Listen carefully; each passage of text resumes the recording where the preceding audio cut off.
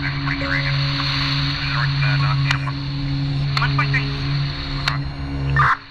everybody, my name is Axel Villamil and we're back on 24 Shades of Blue, and for those that are listening, I'm at the ETF base, finding out everything this unit has to offer. One of the things we're also going to be doing is demystifying any stigmas as well. First person I'm going to be speaking to is Craig Ashman, the ETF Training Office Team Leader. Let's go check it out. Craig, what's up, man? How you doing? I'm good. Thanks for coming by. No worries. Good. Where are we? What is ETF? Tell us about what ETF does for all the people that might not know. For sure. So today we're in front of the Emergency Task Force building. This building was established back in 1989. The ETF itself was a unit that was actually put together back in 1965. It was tasked with certain different details to assist frontline officers, investigative units, and so on. Today, the ETF is one of the units that work under the Special Emergency Response section of our Special Operations Command. We're tasked with a number of things, and some of the things that we are tasked with or mandated to deal with are barricaded suspects, persons in crisis, suicide intervention, anything from acts of terrorism. Basically anywhere where there is a potential for violence with armed persons or violent persons and offenders. And also whatever the unit commander deems that's something that we should be responding to. Okay, so it's a wide range of stuff. Very wide range of stuff. I think there's a huge stigma probably around, ETF as well. Just walking around here, you see, big armored trucks and stuff like that. Everybody's, massive and jacked, but what are some stigmas that we can kind of just clear out right now? Yeah, I think the main stigma is, we're going to barge into somebody's house and everybody's going to get hurt regardless of your role or why we're there. And that's farthest from the truth. Actually, our ultimate goal is a peaceful resolution. And if it's a person in crisis, let's say, we want to get them some help, the help that they need. We always seek out the best way, which is safest for our officers and the public, and also the people that are involved, the reason why we're there. We are required to attend the high-risk incident calls, and we're dealing with some of the most violent people. We always hope for and plan for a peaceful resolution. Absolutely. I mean, for yourselves too, it sounds like it's a very high intensity job. You're going through a lot of, different situations, probably a lot of different emotions. How is your mental health? How's the team's mental health in this aspect? We have a big advantage being in this unit because it's a very tight-knit unit. It's almost like a family, or family outside, away from family. You work in a team. A team comprises of, say, 10 operators and a sergeant. And you train together, you work together. Your teammates really know who you are as a person. And I mean, we have a lot of different services available to us. The Toronto Police Psychological Services. We're actually mandated each year our officers have to go down for just a review with the doctor, just to see how you're doing and make sure you're in good mental check. I mean, that's huge. I mean, it also sounds very important with a job like this. Do you end up taking that all home with you sometimes? What's the process of you leaving it maybe here, at HQ, or, how does that work?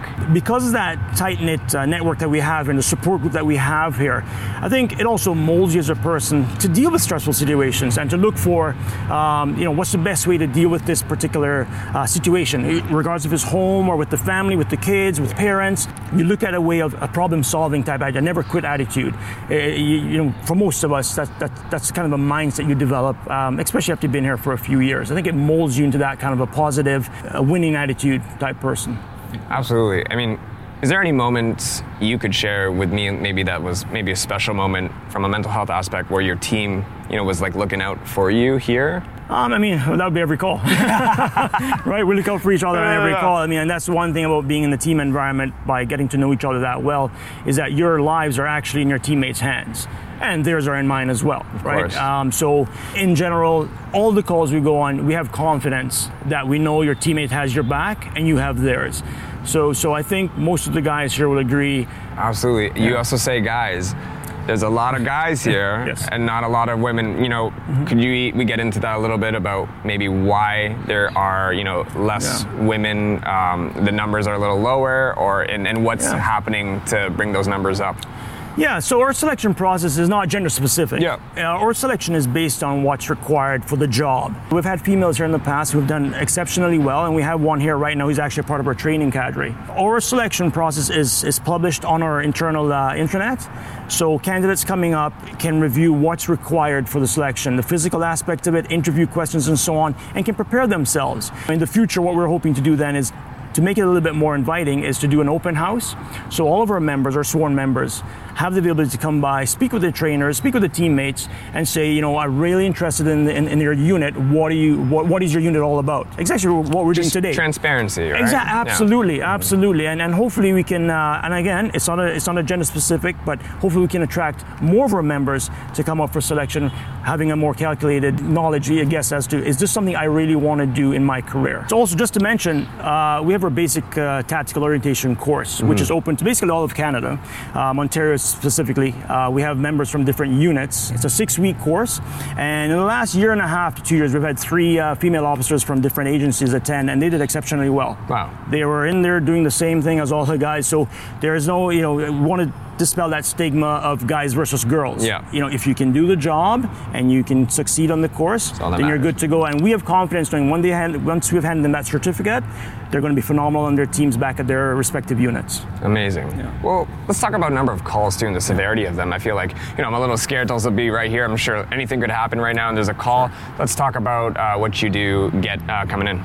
Yeah, on average, we're running about 600 plus calls a year. Now, over the years, we've dealt with, again, some of the most violent people, potentially armed, who intend to do harm to others, the public, and so on. So when you go to speak of the severity of us attending a call, there are times when we may be dealing with a extremely violent offender who has committed a criminal offense, such as, say, a homicide or a murder, and they made a decision that they're going to put up resistance against police.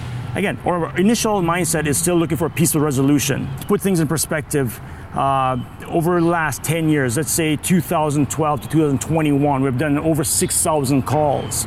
Wow. The fatality rate where it's been an ETF-involved shooting is 0.06%. It's less than 1%. To throw some numbers out there, it's about 4 times in the last 10 years in 6,000 plus calls. Wow.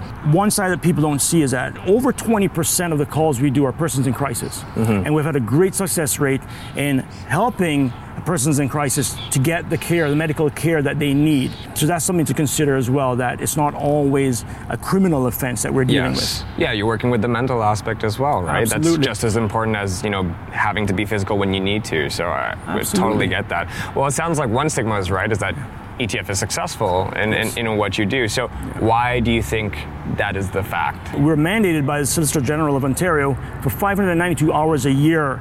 That's their minimum. We've surpassed that. Apart from structured training, which is carried out or dictated by the training section of our unit, the teams themselves do ongoing training. On a night shift, if you're not doing calls, they're training.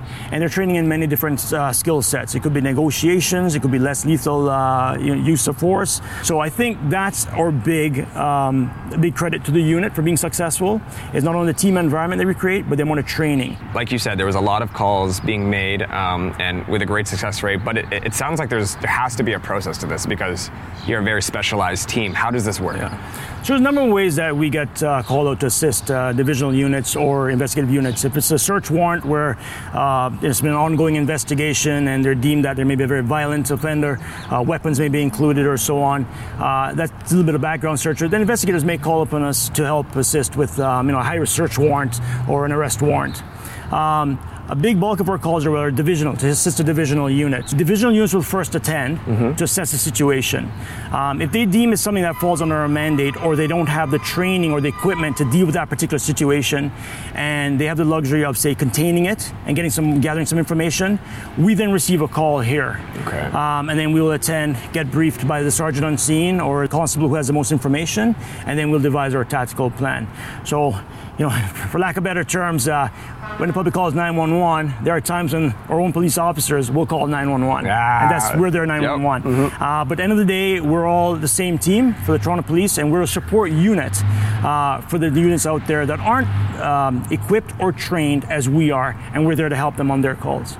Hey everybody, we're here with Warren Boddart, training constable. Warren, how you doing, man? Good, thanks. How are you? Good. Where are we? Right now, we're in the Emergency Task Force Gymnasium and Defensive Tactics mat room area. Okay, amazing. I mean, there's like a lot of stuff in here. A lot of training goes down. Sounds like this is where you kind of see what people can do. What are the skills involved to actually get on ETF?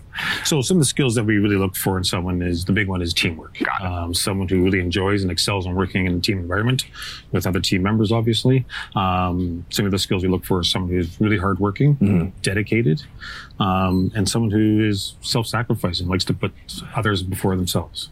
So one, let's get into defensive tactics. You mentioned that. I think a lot of people forget that you also have to defend yourselves. Yes. Let's talk about it.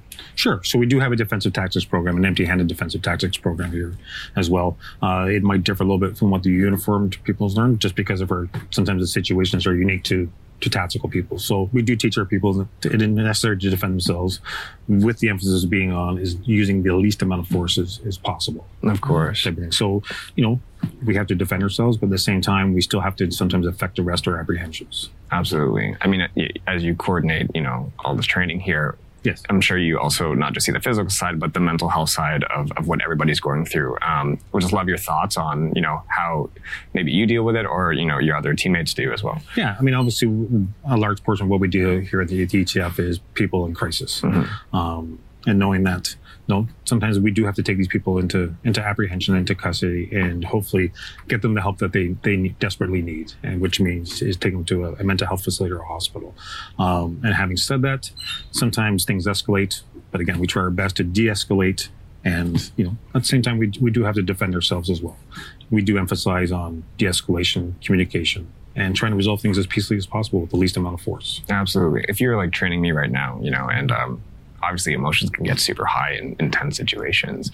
What kind of advice would you give me if I'm, going through a situation where I have to think mentally first before I go physical? Sure. And that's part of the things, that part of our selection process is we really do look for people who can be calm under pressure. Got it. And knowing that you do have team members there that are there to help you as well. So you might be assigned a certain task within that team, knowing fully well that you do have other team members that you can rely on. So the ability to think critically in a team environment is paramount to our success. Absolutely. How do you actually see that in a person though? How do you actually recognize that they're good under pressure? Well, we do that through our selection process. Oh, and we put actually people in certain situations, type of scenarios where we get to see how someone thinks critically, and we put them in those kind of scenarios. Got it. So we can kind of have an evaluation before that person is even accepted to this unit. We have a pretty good understanding of how someone reacts under stress. So we're here with Doug Lecce, method of entry coordinator and breaching expert. Doug, how you doing? Not too bad. And yourself? Good, man. Good. So what is this? This is a typical of the ETF equipment, banged up, used a lot, but pivotal as far as our training goes. This is a facade, can mimic outward opening doors in this configuration. We will step around the other side. It's an inward opening door. This is something that our teams can use on the fly to prep for perhaps a search warrant or an entry that they need to do, or something that can facilitate training when we don't have live sites to train at. So why is breaching so important? I feel like it's kind of overlooked sometimes in terms of, the spectacle of everything, but, I want to go over it because I feel like every door is different, and if you can get in, then, Yeah, well, you just hit the nail right on the head. Yeah. If there's so many levels of expertise in here and so many things that we do at this unit, and many of them are hinged upon whether or not we can actually get into a place that's fortified or barricaded, or just a door in of itself. Quite often, if we don't get in, we can't achieve our objective, whether that's preservation of life, reduction of injury, or executing a search warrant, securing evidence, that type of stuff. So, Doug, there's a lot of doors out there. Do you ever worry that you guys can't get through? I mean, there's a ton of tools here. Let's talk about all these different types of situations. The breachers, myself included, the emergency task force, are uniquely trained and qualified to get through, I'll say 99.9% of the doors or the barricades out there. Mm-hmm. Of course, there's always some interesting things we come across, but with the technology and the tools that we have available, these are some of them at our disposal. Pretty confident that we can get through most puzzles in our way.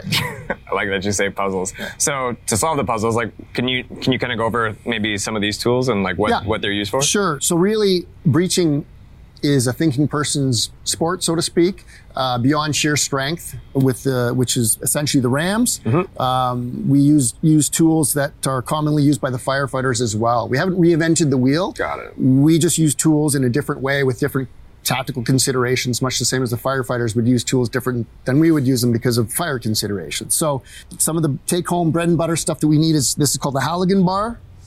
And that's typically used in conjunction with a sledgehammer. Pretty much everyone's seen a sledgehammer.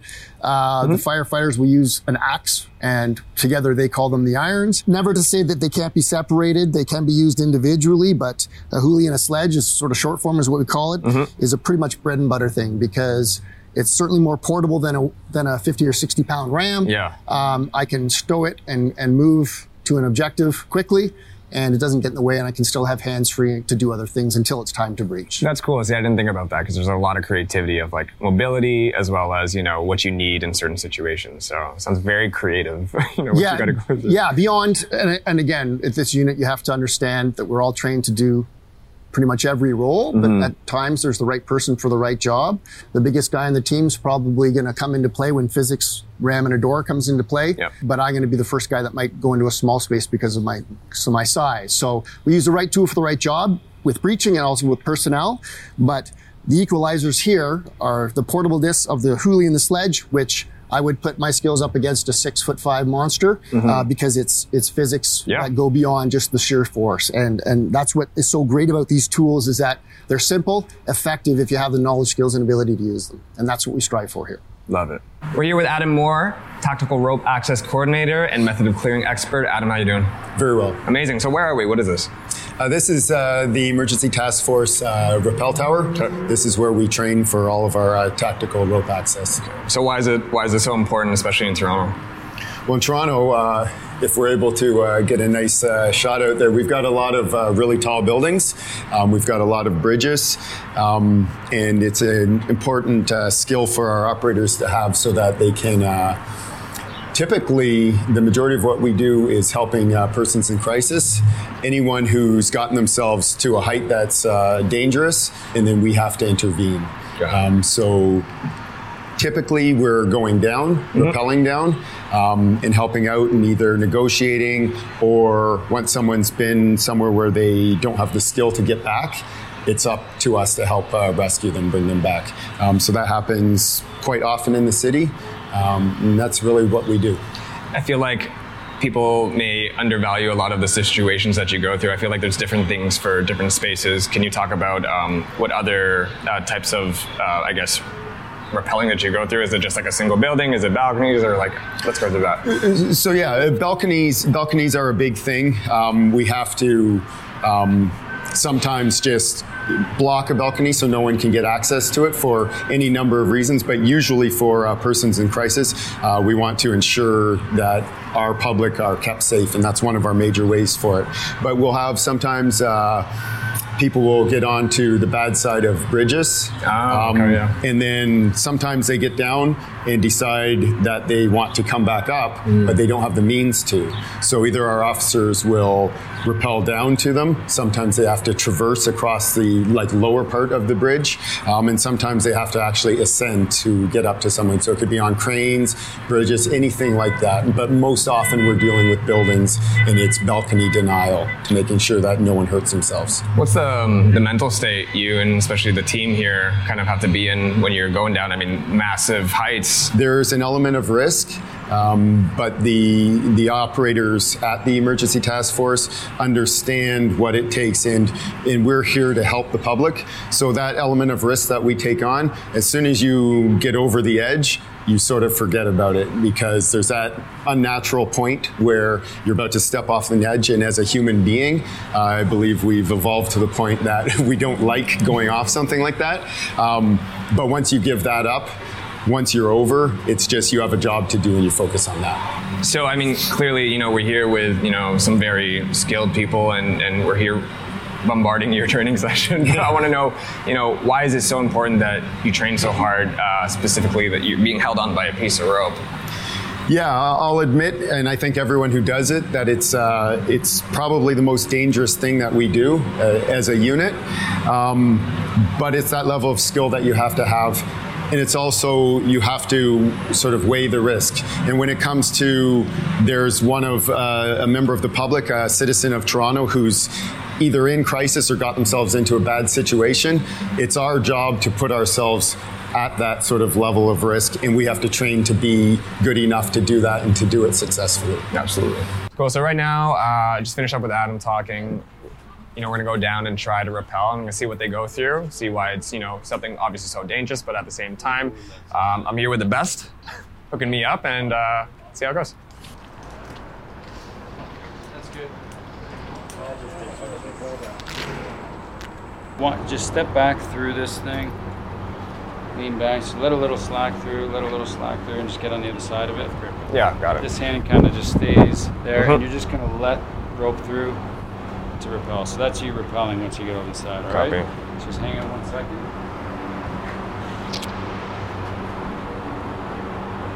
Just a little slack. There you go. That's it. All right. Yep. Bring hands on. Now this rope is going to stretch just a little bit. Okay. You'll feel that. So keep your legs nice and Don't be straight. surprised. Sit into it. Straight legs. There you go. Quick feet when you're going to go over the edge. There you go.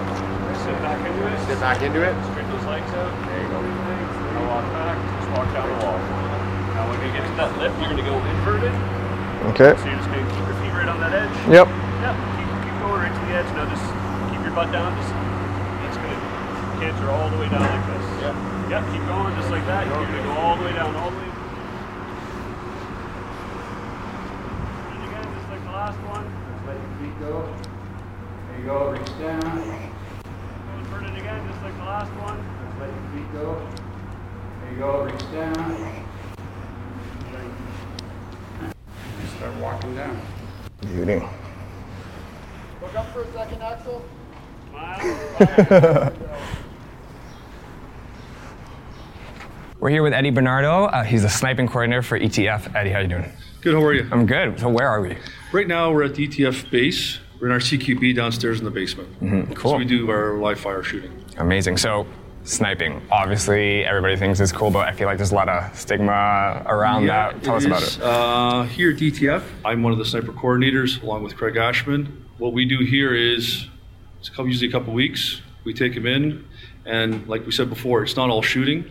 We do lots of venues, and it's mostly observation. Just keep everyone safe. Absolutely. I feel like that's a lot of people don't realize that. They don't actually, they won't see us. It's because they won't see you, yeah. Sometimes I think, I'm going to find them, but I'm like, we won't. If you found us, we're doing something wrong. There you go. That's it. I have not found you by any. One of the things I also always wondered, like urban myth, how's the eyesight situation? How does that work? Well, what happens is we also have a lot of equipment with us. Yeah. Scopes, spotting scopes, binoculars. We do use those as well. Of course, but you test everybody's eyes and like that type of thing? No, we don't. Really interesting. So, but it's a lot of the equipment type of thing and feeling as well. Yeah. I feel like it's a big art. The equipment, it helps quite a bit. Absolutely. Is there any other misconceptions that the public has around this other than just surveillance? No. No, That's about it. It's just cool, and you guys are not seen, but you see everybody. Exactly. I love it. Let's talk about the snipers and their training. Well, for us, our snipers have to call several times a year. Yeah. And it's hundreds of hours of training, off-site, different venues, and we're firing thousands of rounds.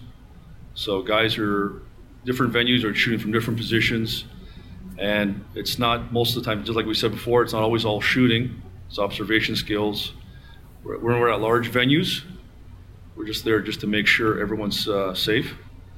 So if you do see us, it's because we want to be seen. Okay. And then as for the team guys, we usually run several different weapons here at the ETF. And as the same thing, hundreds of hours, thousands and thousands of rounds just to be proficient with their firearms because they have to qual several times a year. Absolutely. So I know you have actually some of the best snipers here, possibly in the world. Let's talk about it. Yeah. We do actually, because we've gone over actually to the US and competed against US snipers and done very, very well, like top 2, top 3. It's the breathing, elevation, windage, spin of the earth for the Coriolis effect. Yeah. All these are factors in taking longer shots. Like our shots are meant to be precise. Absolutely, like every millimeter counts. Like you guys are surgeons. Pretty much. Right? Surgeons with a gun. So. Like if we're off by a quarter of an inch, that could be life or death. Absolutely. So I'm here with Doug Farrell, tactical rope access instructor, method of clearing expert, sniper expert. You're here with everything, but you're also new to this program, which is the drone program at ETF. Tell us about it. We're currently training numerous drone pilots within the unit to assist our teams in the apprehension of suspects. So what is it usually used for? I feel like a lot of us, there's misconceptions about drones and everybody's like, oh, it's going to fly and, check out cool scenery. But in your aspect of ETF, what is it actually used for? We use it to search for suspects. If there's a crime is committed and there's an armed person has fled, our drones are equipped with thermal and night vision capabilities. And we'll put it up ahead of the team, and it can relay information to the team on the ground. So with a drone like this, a lot of people think you can just fly this anywhere. Can ETF do that? All our pilots are trained under NAV Canada as advanced RPAS operators and have to obey all federal guidelines. Are you excited about the program? Like, how do you feel about it? Yeah, the program's great. We keep getting new equipment and new drones constantly, and we're continuing to learn and become very efficient with them. I really want to see this thing in action. Can we do it? Sure.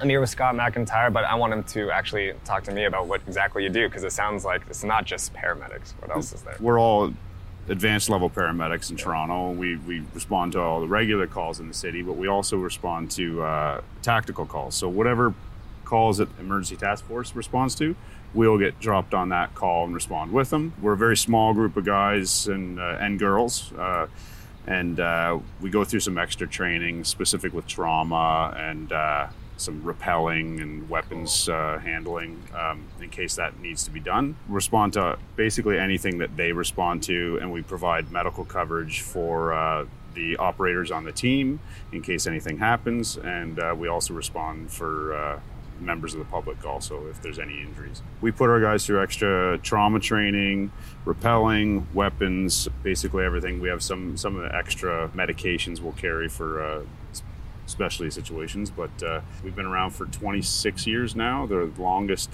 tactical medical team in Canada. Well, how's your mental state with all this? Because I feel like, I know a lot of people in the medicine side and the medical side, but you're also doing some tactical things here and there. How's that? How do you balance it out? Well, the first component is when we do our selection process, we choose guys or girls who are extremely fit. So there is a component that they have to pass that way, and then there's obviously, we choose people who deal with even worse situations than, say, a medical call in a tactical environment. And that's why we're a very small group of people. It's very difficult to find a large amount of people who can do this job.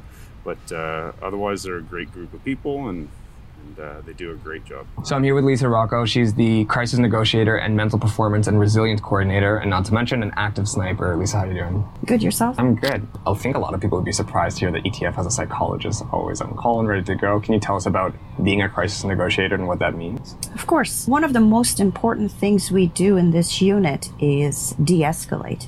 Every call we go to, we use our de-escalation technique, which our negotiators are trained in, and we utilize that. Most of our call, I would say 99% of our calls are resolved just through negotiation.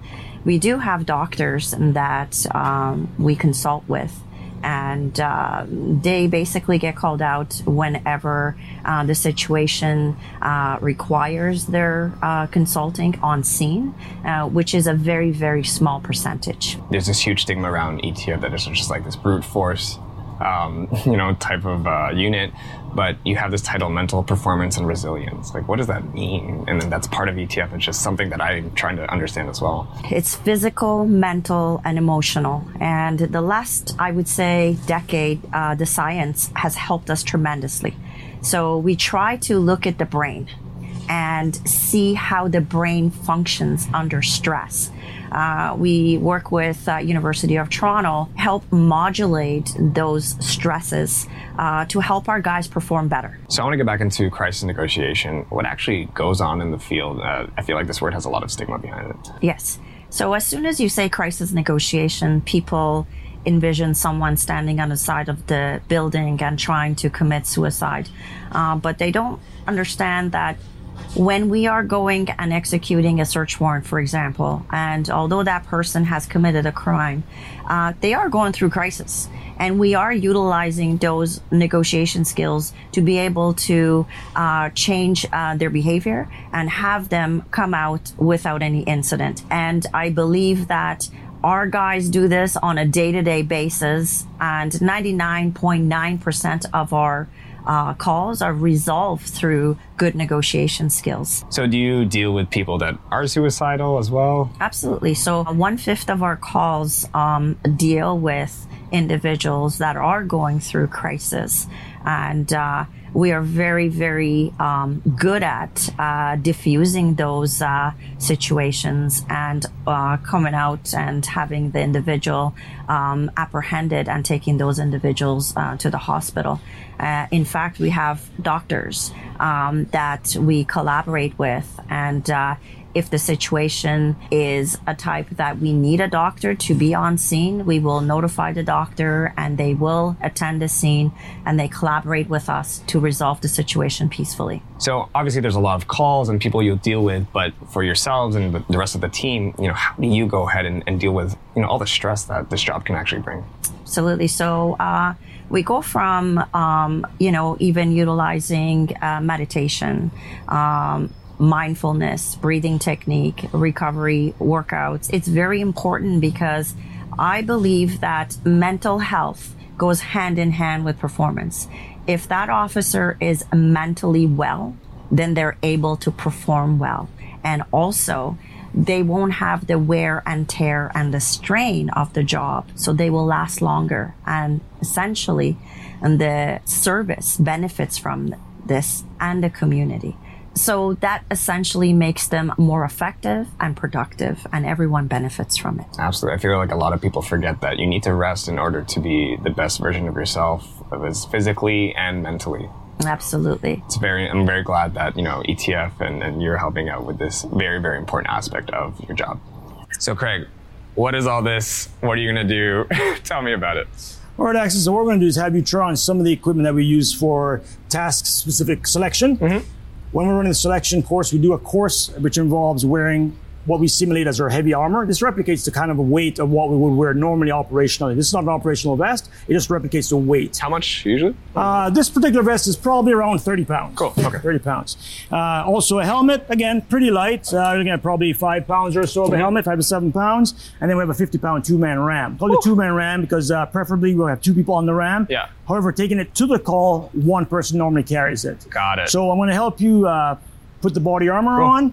And again, this is one portion for the person who's going through selection. It's about a 3 to 4 minute course, which you'd always have the helmet and the body armor on. But the RAM is one stage of it where we actually take you all the way up to the rappel tower, back to the basement, and then back to the garage. Oh my gosh. Yeah. Let me feel it. Yeah. Let's try it out. Yeah, perfect. For sure. So just slip this over your head. All right, there you go. I'm going to help buckle you in and keep this on here, the abdominal band. All right. Just turn to face me a little bit. Yep, thank you. You're welcome. And there should be one. There we go. So right now this feels pretty 35? This vest is probably around there. Around there? 35, sure. Okay. I feel the weight and I can only imagine what flights of stairs would feel like. I can breathe. I'm good to go. And then we have your helmet. Beautiful. We won't cinch it up too tight. That's okay. We'll get right in there. There we go. And then just heads up and then give the buckle. Yeah. Right here. Perfect. And we can snug it up to a little tighter, but for now, you're not going to be running too much. So just to give you an idea. Yeah. All right, cool. And then usually, but you'd also have like other things like weapons. So operationally, we'd have on the gun belts, equipment, communication systems, Air Pro, magazines, and you're in full kit, the boots and everything. How much is that in total, do you think? I think on average, especially if you're carrying a RAM, you can increase your body weight by about 100 pounds. And that's just to get to the call. Then the call starts. So as you know, physical fitness is obviously huge, of paramount most important. So when you guys train, I mean, I see you guys in the gym, obviously, but do you end up putting on weighted stuff a lot to just try to simulate as much as you can when you are like doing cardio or stuff like that? Some guys will. They will have on a weighted vest as well for the chin-ups and the push-ups portions and so on, and just for moving around as well. Makes sense. Yeah, but again, a variety of workouts that we all go through. That trains for the weight of everything. Absolutely, for Got sure. it. So show me how do I carry so this thing? ideally, the ram, it's about 50-pound, two-man ram. Mm-hmm. Ideally, in the upper position, you want to use your knees to lift up. Again, you have a lot of equipment on you. Your upper body's going to be heavy as it is. You don't have your knees locked out while bending it up, because while picking it up, use your legs. without bending your knees, because that's just looking for lower back injuries. Of course. You're going to approach a ram. You're going to use both knees. You're going to bend down, and we're going to launch it up and land it on our shoulder. Got it. Okay, so ideally, it's going to be like this. Pick it up, and on his shoulder. Got it. Like that. And then normally we'll do the stairs and so on. Are you good to go? Yeah, I'm going to try. Are you good to go? Yeah, I'm going to try. All right, sweat yourself. Okay. And lowering it down, just take your time and relax. Okay, I'm a lefty, so let's see if I can go and throw this here. I'm right there with you. Oh my God. Oh my God. There you go. Okay, so now here's what I'm feeling inside. A lot of humbleness in my body. That they have to run up. Oh my gosh. Yeah. No, I'm good. But I'm just trying to think about the idea of like, you're going upstairs with this thing, on your body, 100 pounds plus 50, 150. Yeah. Tiring. You're looking at quite a bit of weight. It's tiring. Sure. My core is blasting right now, but it's good. No, it's good. I'm going to put this down slowly. Yep, I'll help you down with that. Perfect. Thank you. I got it. That's good. See? That's good. ETF, am I right? Well, listen, I feel like this experience has been really cool for me because a lot of the stigmas, personally and honestly, that I've had also about this unit, which is shown to me that they're completely false, right? You're not guys are just some muscle heads. There's a lot of, things that you go into, not just in the science, but it's your mental health aspect. There's a lot of, methodical things you do behind the scenes. I want to ask you, is there anything you want the public to know that maybe I've experienced or haven't said? No, I think you hit the nail right on the head. Thanks to you and your team for coming by. Our best interest is to, of course, save lives, safety for everyone involved, right? Not just the police officers or the public, everyone involved. Why we're called to that call, safety is paramount for us. Absolutely. We definitely want to make sure we have a peaceful resolution. Okay, and I think now that you've seen a little bit of behind the scenes and you spoke to the different subject matter experts, hopefully that the general public will also get to gain the same experience that you did to see what we really are all about. Absolutely. It's, what you guys are caring. That's the thing. Absolutely. You're actually more caring than what everybody thinks, because you're not only caring about the people you're trying to help and save, but also your team members as well. And I think that's the perfect combination of a great unit. So Craig, thank you so much for taking us around. Thank you for coming to the unit. Of course. Really appreciate it. That was ETF, TPS 24 Shades of Blue, and we're out.